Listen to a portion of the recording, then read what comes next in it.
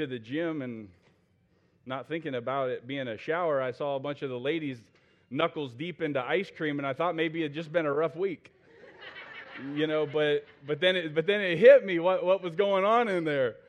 But anyway, it's good to see you guys. If you have your Bibles, you can turn to the book of 1 Thessalonians chapter 1. This is our fourth week in our verse by verse study of this incredible book. We've taken some time to study already this special relevance that this book has to those of us living right now, those of us living in this day and age. And one of the reasons is because each chapter of this book ends with a comment about, am I doing something wrong that's causing that? Okay. Each of these chapters ends with a reference to the coming of the Lord. In this book is actually in our Bible to prepare us for that day. It's to prepare us for the coming of the Lord. And we've seen for that reasons and others, if it's as late as the game as I believe that it is, and many others believe that it is, then this book of 1 Thessalonians is actually more relevant to us than any group of people in all of history. It's kind of a crazy thing to think about, because we may just be the group of people that end up raptured off of this planet that don't taste of death. And in the midst of that, over the weeks, and specifically last week, as we understood the relevance of this particular book to our lives, we've seen that much of what chapter 1 of this book it lays out for us, it's actually laying out for us a description of the model church. The church of the Thessalonians, man, they did this thing the right way, and God used this church in some unbelievable ways. And last week what we did was we began looking at some of the characteristics of this church. We are hoping that we might be able to glean from them and learn from their example. And last week we finished verse 4. And so this week we're going to pick up this morning, if you'll pick up with me in verse 5 of 1 Thessalonians chapter 1. 1 Thessalonians 1:5 says, "For our gospel came not unto you in word only, but also in power, and in the Holy Ghost, and in much assurance, as ye know what manner of men we were among you for your sake." And so I wanted to address this verse so that you don't think that I'm skipping over it, but we're going to hang on this rim and address this verse in more detail in the coming weeks, most likely in 2 weeks when I preach again. But we won't be skipping any verses in this book. But if I pull everything out of this verse that there is to glean, we're going to end up rabbit trailing ourselves down a different road. Because this morning I want us to see the remaining things in chapter 1 that I believe the Lord wants us to learn so that we can follow the model that the church of the Thessalonians has set for us. Today is about the characteristics that God wants Cali Harbin Baptist Church to have.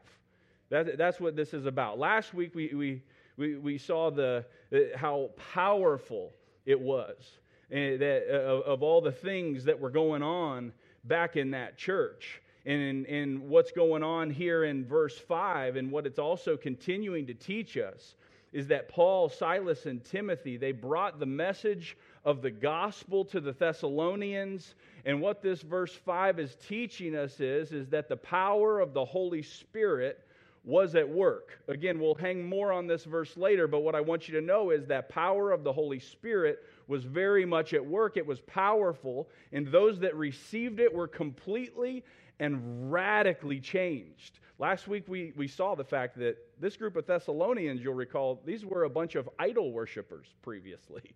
That they turned from that sin and they turned to God, and you can imagine what an unbelievable transformation that had to be. The power of the Holy Spirit was working in their lives, and it was working through Paul, Silas, and Timothy. And there's this unbelievable change in their lives to the point where they go from worshiping idols one day to ultimately, not long later, becoming this example of the model church for all of us to follow. That's a pretty incredible change. And last week we looked at what some of those characteristics of the church of the Thessalonians actually were, and we we studied that they were described as having a work of faith, a labor of love, and patience of hope. And we saw what that actually meant. We saw what that actually looked like. And it wasn't hard to figure out because God actually described what that looked like for us in verses 9 and 10 of the same chapter. Verse 9 and 10 basically provides for us a commentary on verse 3. And so, similar to last week, I'd like for us to continue looking at the characteristics of this model church. This is the characteristics of the church continued. Because in addition to their work of faith and their labor of love and their patience of hope, verse 6 begins to teach us more of what was characteristic of this church. And that brings us to the first point on your outline, which is they learned to follow. They learned to follow. And that may not seem like a very good thing at a glance, because following as opposed to leading isn't usually viewed as a good thing, but I think it'll make sense to you in a minute. But they followed, letter A, their leaders. They followed, letter A, their leaders. Verse 6 says, "And ye became followers of us." And for the Thessalonians to follow their spiritual leaders, what I want you to realize is that took a level of humility, and that took a level of discernment. They had to be humble enough, and they had to be willing to learn from what Paul, Silas, and Timothy were teaching them, and have the discernment to know where Paul, Silas, and Timothy's shortcomings were, because those are obviously things that shouldn't be followed. Paul would be the first guy to admit that. Despite being the greatest Christian that ever lived, Paul would be the first guy to admit that he wasn't perfect, and he did that on multiple occasions in the Bible. But despite that, he said that the Thessalonians were followers of him as well as Silas and Timothy. And of course, Paul talks about this at other times as well. This isn't some obscure verse. In 1 Corinthians 11:1, Paul says something similar, but he says it like this: "Be ye followers of me, even as I also am of Christ." Listen, God is for the idea of following godly men as they follow Christ. It's why verse 6 says that the Thessalonians were followers of Paul, Silas, and Timothy, and of the Lord. Do you see that? That's letter B, the Lord. They were followers of Paul, Silas, and Timothy, and their Lord, because we're doing that. We're following them and being aware of their shortcomings, and we're following them not blindly, but we're following them as they follow Christ. That's why it says, "and followers of the Lord." The only way you can be followers of both, the only way you can be followers of Paul, Silas, and Timothy, and of the Lord, is to not follow where a man has shortcomings. If there's any part of their life that isn't following Christ, you have the discernment to not follow in that area.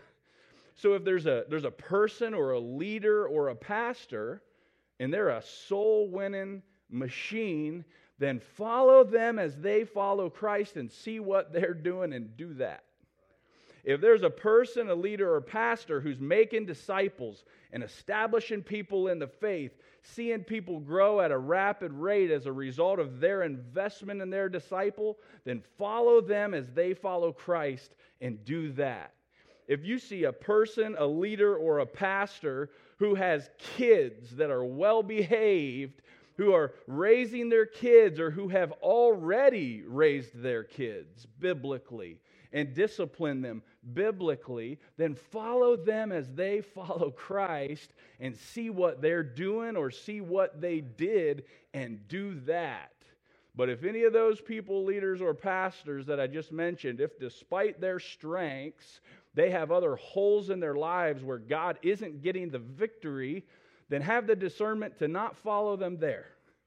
At some point in all of our lives, we all need to learn to follow, but we need to do it as they follow Christ. And the Thessalonians, they were followers of godly men and followers of the Lord. Again, you can't both be a follower of godly men of the Lord and of the Lord if you follow the godly men where they're falling short of their walk with the Lord. It takes humility and it takes discernment. But in the midst of following, interestingly enough, what we find is, number two, they learn to lead. In the midst of following, what we find is that they actually learned to lead. In the midst of following, what happened is that they then became leaders. And we're going to come back to the rest of verse 6, but look at verse 7 with me. 1 Thessalonians 1:7, it says, "So that ye were ensamples to all that believe in Macedonia and Achaia, for from you sounded out the word of the Lord, not only in Macedonia and Achaia, but also in every place your faith to Godward is spread abroad, so that we need not to speak anything." So do you see that in these verses? After becoming followers in verse 6, in verse 7, we see that actually led to them becoming leaders. It says they were ensamples, or they were examples to those in their region and every place. And that brings us to a very important biblical principle that we need to understand. You'll never be a godly leader unless you learn to follow first. Biblically, that's the order. That's the sequence. In order to lead, first you have to learn to follow. And the Thessalonians did such a good job of following that they then became the ensamples to those in their region and every place. And I know that word ensample, it's not really a word that we use anymore these days, but man, it's a great word. Because the best example of anything would be a sample of it, wouldn't it? When you get a sample of something, you're getting a taste of the real thing. They were an ensample of the Lord. It was as if all of those people that they were an example to had a little sample of the Lord Jesus Christ right in front of them. And they followed Paul, Silas, and Timothy, and they followed the Lord, and they became ensamples to everyone else. And that's what God desires of us. God desires that when others see us, when they see the way we live our lives, and they see our work of faith and labor of love and patience of hope, and they see the way that we follow the Lord, that what they've actually seen is a sample of the Lord Jesus Christ, and they're actually getting a taste of the real thing. But in order to lead like that and be an example, first, they had to follow. They followed godly men in the Lord, and the next thing you know, they're the ones leading. That's how it works. And one of the reasons they were an ensample to all these people and what attracted their attention to them as this example or ensample that was worthy of being followed is because, number three, is because they joyed in affliction. They joyed in affliction. Look at 1 Thessalonians 1, verse 6 and 7 again with me, and I'll show you this. "And ye became followers of us and of the Lord," like we just saw. And what was one of the specific ways that they followed Paul, Silas, and Timothy and the Lord? What was one of those ways? Well, it was like this. "Having received the word in much affliction, with joy of the Holy Ghost." Verse 7, "So that," or because of that, "ye were ensamples to all that believe in Macedonia and Achaia." Okay, so the church of the Thessalonians, they became followers of Paul, Silas, and Timothy and the Lord. And as the church followed the example that Paul, Silas, and Timothy and the Lord Jesus Christ set, it led them to receive the word of God with joy despite their affliction and despite their persecution. And as the church of the Thessalonians followed the Lord and Paul, Silas, and Timothy down that path, they became leaders and examples in their region and beyond. Some of you will remember that just a few weeks ago in the first message in this series, we took a look back at the book of Acts, especially chapter 17. We were looking to see how it was that this church of the Thessalonians was actually started, because we have that recorded for us. And in the midst of that, we saw the account of some of this affliction that's being referenced in 1 Thessalonians 1:6. But even before the affliction in Thessalonica, according to Acts 16, what was going on is that Paul and Silas were thrown into jail and they were beaten with many stripes in Philippi. And of course, this is where we find the story of the Philippian jailer, and the earthquake opens the prison, and the jailer's assuming that Paul and Silas escaped. The jailer's about to kill himself, and instead they end up leading him and his family to the Lord. This is when that happens. This is what was happening right before Paul, Silas, and Timothy get to Thessalonica. And according to 1 Thessalonians 2:2, the Thessalonians, listen, they were well aware of the fact of what all had gone on in Philippi and the way that they were treated right before they showed up on the scene in Thessalonica. And so this is the example that the Thessalonians followed. They were aware of the way that these guys had been treated in Philippi, and they saw how that despite that affliction, they found joy of the Holy Ghost. And then as a result of following this example, of course, the Thessalonians become examples to others because they ended up having some persecution of their own that they ended up having to deal with. Acts 17:5, it says they got them some lewd fellows of the baser sort, and they assaulted the house of Jason. That's what they did. I told you a couple weeks ago, we got us a lewd fella that sort of plays the bass. They had him a lewd fella. They had him a lewd fella of the baser sort. They assaulted the house of Jason, but by following Paul's example that was set in the midst of their persecution in Philippi, as well as our Lord's example on the cross, for that matter, these Thessalonians saw that and they were able to endure this affliction with joy. It's one thing to make it to the other side of intense persecution, but it's another thing to make it on the other side with joy. There's a big difference there. It would be easy to feel like God had forsaken them, but they had followed the example that Paul had set. And Paul's response to his persecution at Philippi, it's actually one of many times that we see him respond with joy in the midst of affliction and persecution, because in Acts 20:24, Paul says, "But none of these things move me." And he's talking about afflictions and persecutions. "None of these things move me. Neither count I my life dear unto myself, so that I might finish my course with joy in the ministry which I have received of the Lord Jesus Christ, to testify the gospel of the grace of God." You see, the afflictions and the persecutions in Paul's life weren't going to move him, y'all, because he didn't count his own life as dear to himself. Paul didn't count his life dear to himself because as far as he was concerned, he was already dead. His life wasn't his own anymore. He was crucified with Christ's. His life was already Christ. It wasn't dear unto him because he didn't even view it as being his own life anymore. And so he looked ahead to the day that he would finish his course, the verse says. He looked ahead to that day in the future when this temporal life is over and we're standing before the Lord. And that's how he was able to go through all that he went through with joy. Most people on this planet are a victim of circumstance. They're as high as their circumstances are, and they're as low as their circumstances are.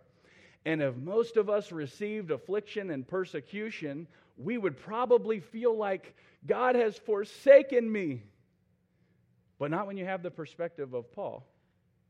He looked ahead to the day when he'd finish his course, and he didn't count his life dear unto himself because his life wasn't his own anymore. And that's how he lived through afflictions with joy. And that's what he modeled for the Thessalonians, and then that's what they modeled in their region and beyond. Remember how we were talking last week about what a patience of hope was.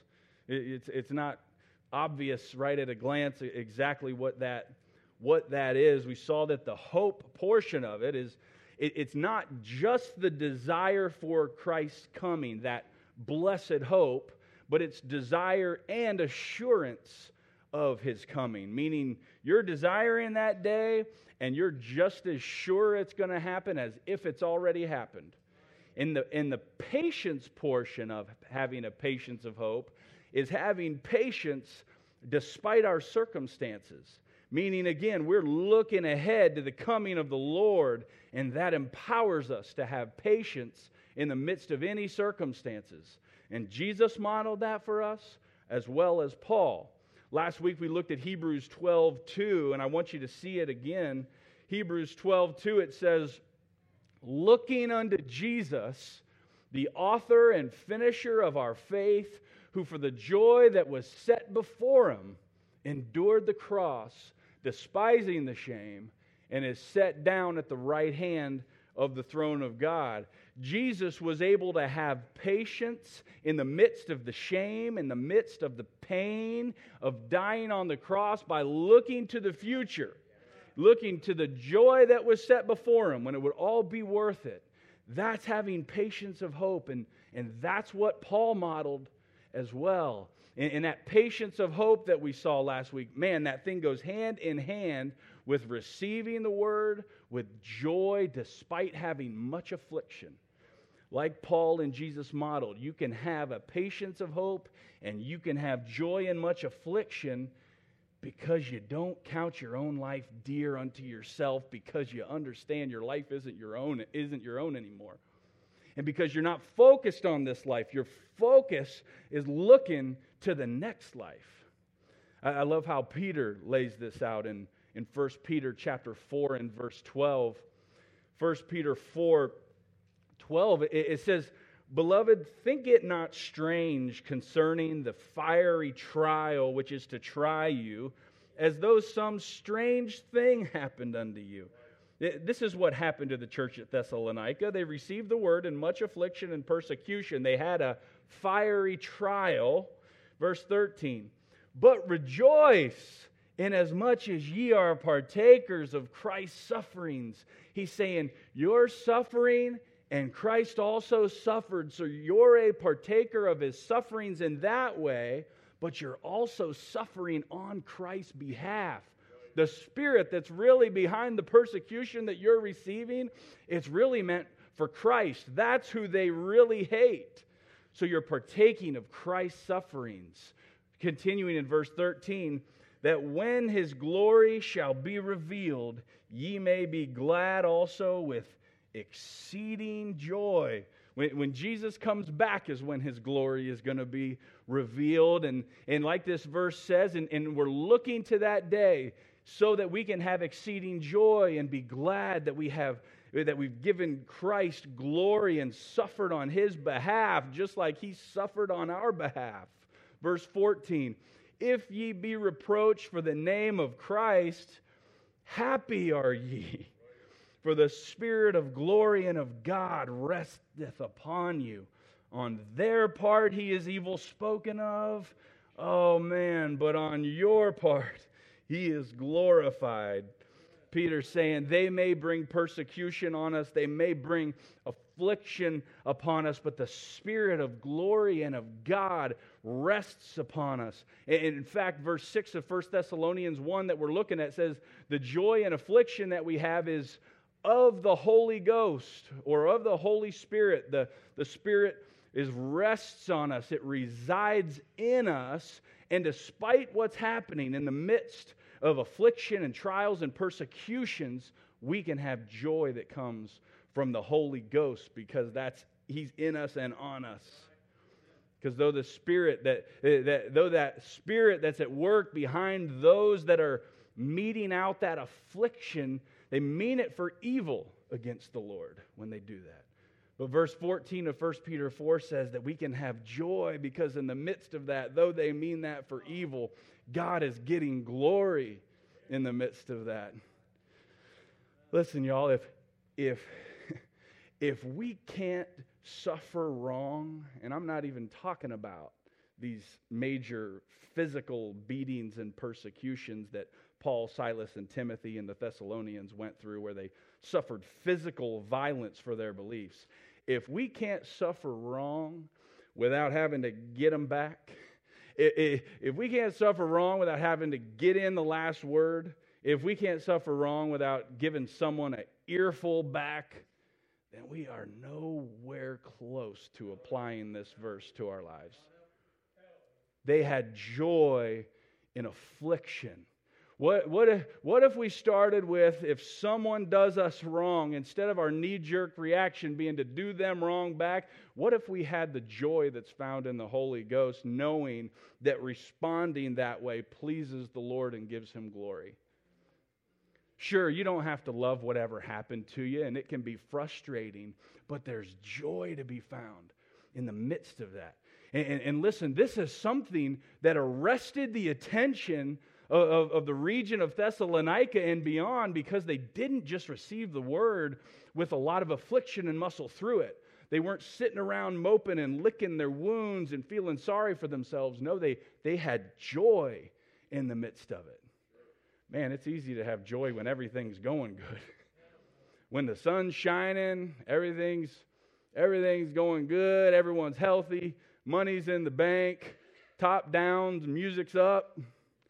It's easy to have joy, laid back. It's easy to have joy. God's good, isn't He?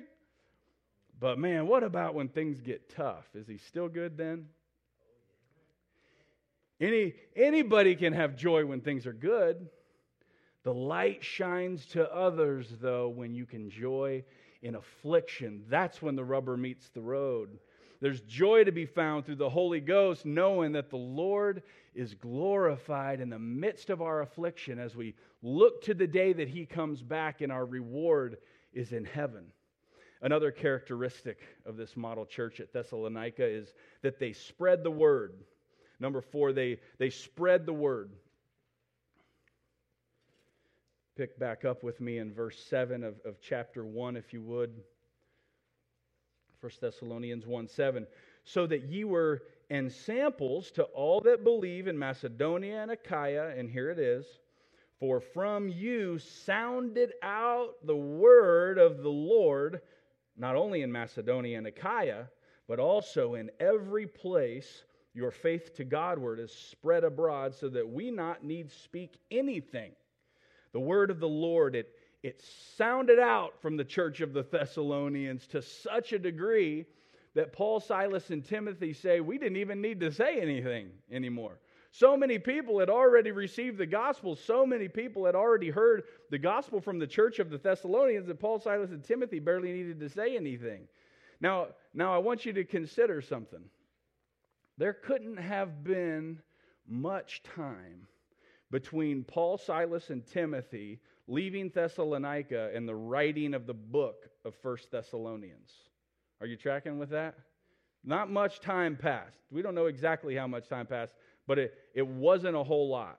Okay, so the church of the Thessalonians, they went straight from being idol worshipers, according to verse 9, straight to being evangelists without much time passing. They go from worshiping idols to reaching people with the gospel to the extent that their faith was spread to every place. And in that short little time, the church of the Thessalonians, guess what, y'all? In that short time, they did not run off and get seminary degrees. They didn't have 18 lessons of discipleship printed off. They didn't have hundreds of hours of listening to preaching under their belt or even at their disposal. They didn't even have the Romans road to take people down. Many people believe that 1 Thessalonians was one of the first books written in the New Testament. So that means when the church of the Thessalonians received this letter, they didn't have much else outside of the Old Testament.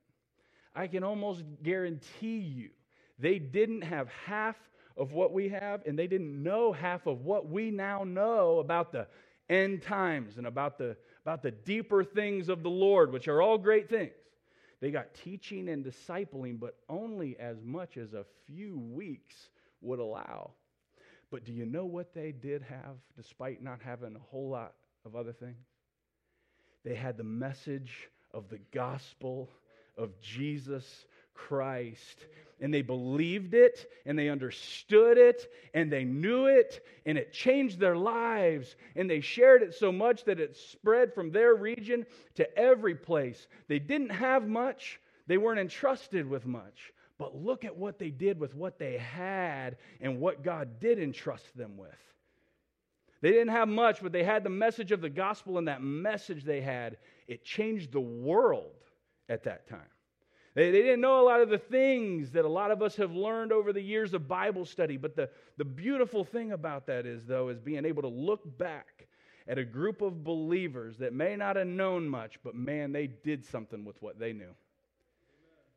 2 Peter chapter 1 teaches us what I believe to be one of the most monumental principles for spiritual growth in the entire Bible.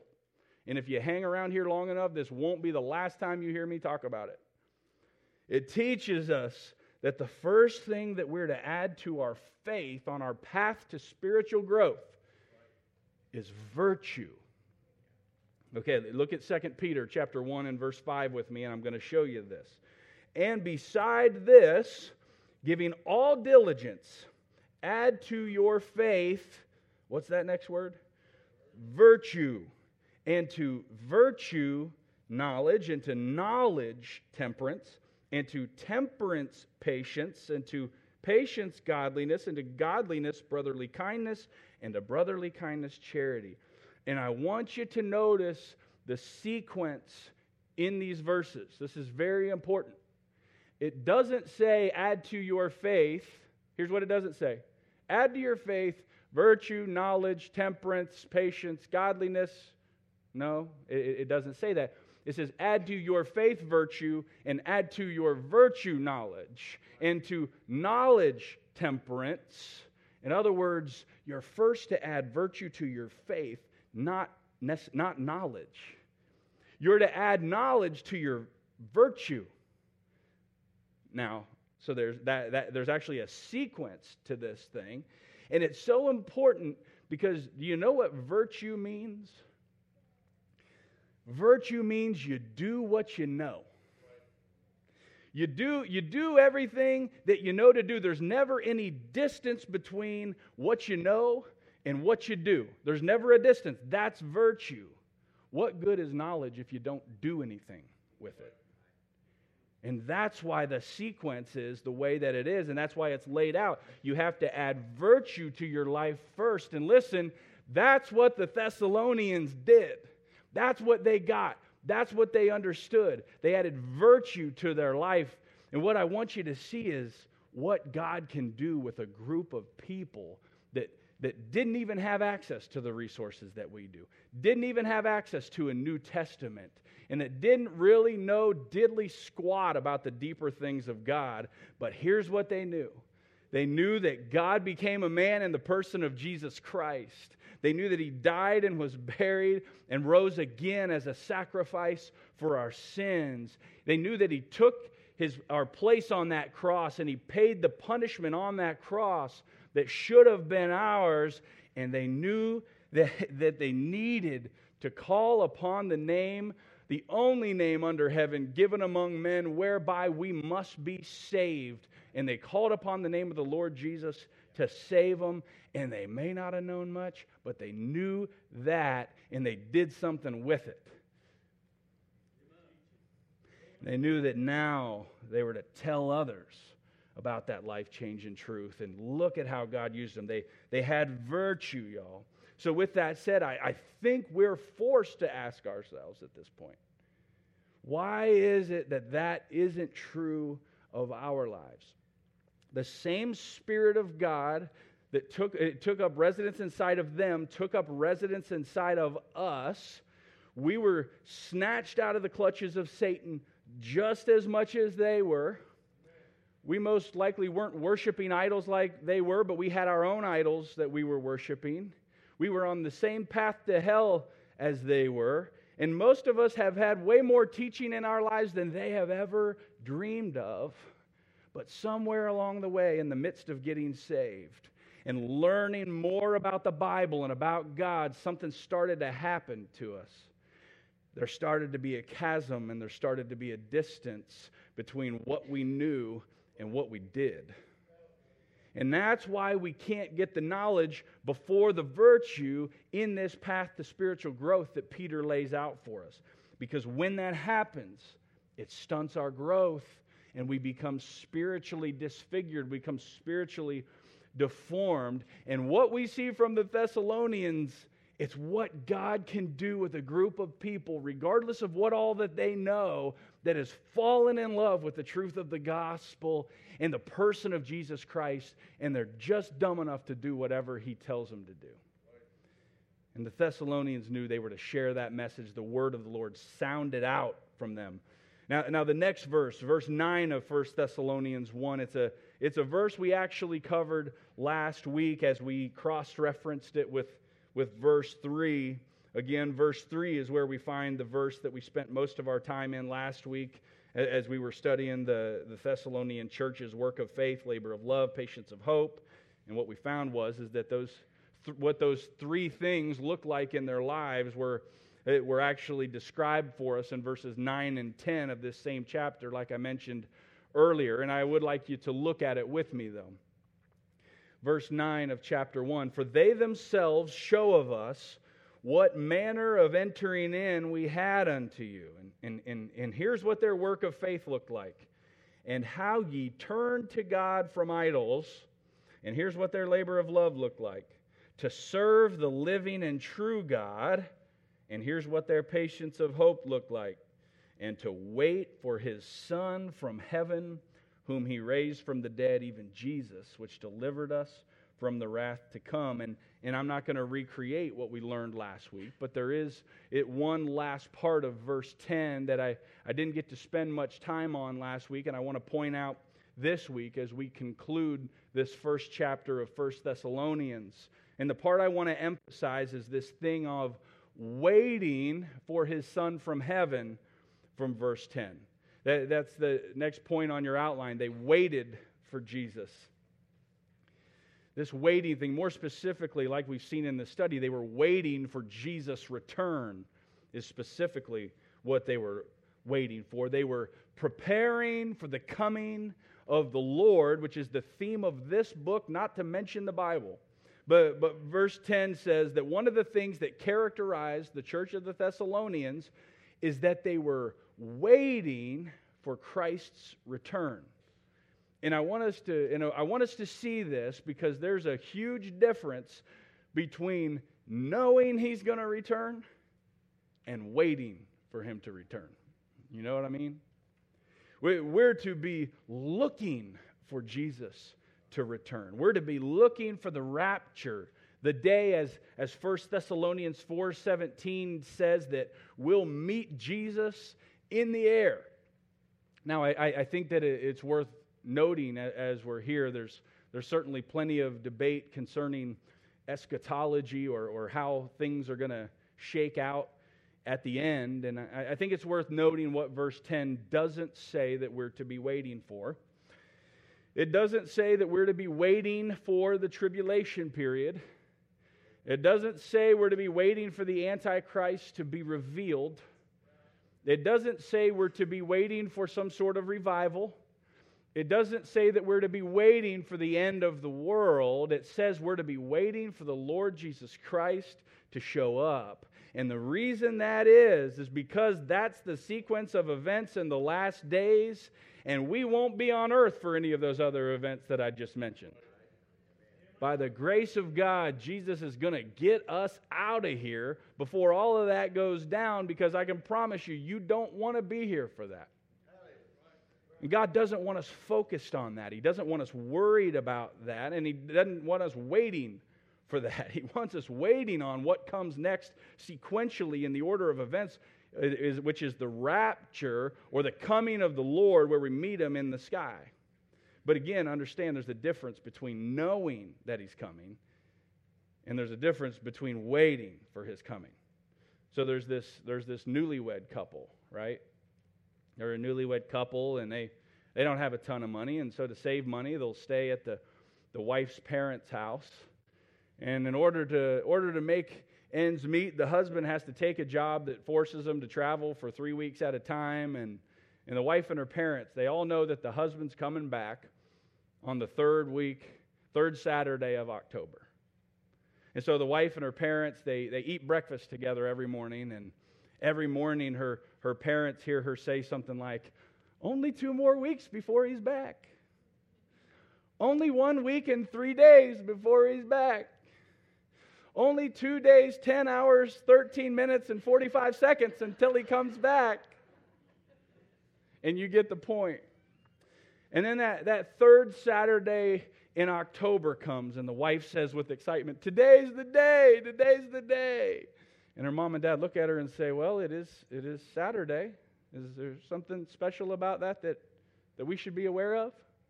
And the bride looks at them and says, "My husband is coming back today. What do you mean?" Her parents are like, "Oh, yes, of course, we knew that." You see, they all three knew that the husband was coming home on that third Saturday in October, but only one of them was actually looking for him and waiting for him. In this church at Thessalonica, they were waiting and looking for someone. They were waiting and looking for a particular person. And that particular person is the Lord Jesus Christ, who, as our husband, is going to come back to get his bride, the church. You see, if you're waiting and looking for his return, it doesn't just change what you know, it changes what you do. And here's what starts to happen as you wait. All of a sudden, like we saw last week, our faith has works. We have love, and our love has labor. We have hope, and our hope has patience. And like we saw this morning, as we wait for Christ's return, we find ourselves with the humility to follow godly men's example as they follow the Lord, and the discernment to know where they fall short. And by doing that, the next thing you know, you're the one leading others, but only in that order. We follow, then we lead. And as we're leading, we're being an example to others. We're a sample of the Lord Jesus Christ in their eyes. Maybe it may be a sample that they've never seen before. And all the while that our life is an example, and we're leading others, we're not just an ensample with our lives. We're an ensample with our mouth. We're an ensample with our words. The church of the Thessalonians' word sounded out to their region and beyond, in every place. And God strengthened them to do those things, and He gave them the patience to do those things that they did as they looked ahead to that day their faith would be sight. That was their hope. That was their blessed hope. They didn't just know Jesus was coming back. They were waiting for Him to return. They were looking for it. They were anxiously anticipating it, and that distinction changed everything about the way that they live. So how are we doing on that this morning? We laid out 5 major characteristics of this model church in Thessalonica this morning. How are we doing on those? Listen, we're about to end in a song, but as we sing, can I challenge you to look at those 5 things on your study sheet and just evaluate where you are on that? Can I challenge you to tomorrow morning, instead of moving on to the next thing, can I challenge you in your quiet time tomorrow morning to look back at those 5 things and evaluate where you're at on that before you start your day? Let's pray. Jesus, I thank you for your word, and I thank you for your truth, and I thank you that you're coming again. I thank you for the hope that provides us, God. I pray that we would learn from this model church at Thessalonica, God. There's so much to glean from them. There's so much that we can take with us.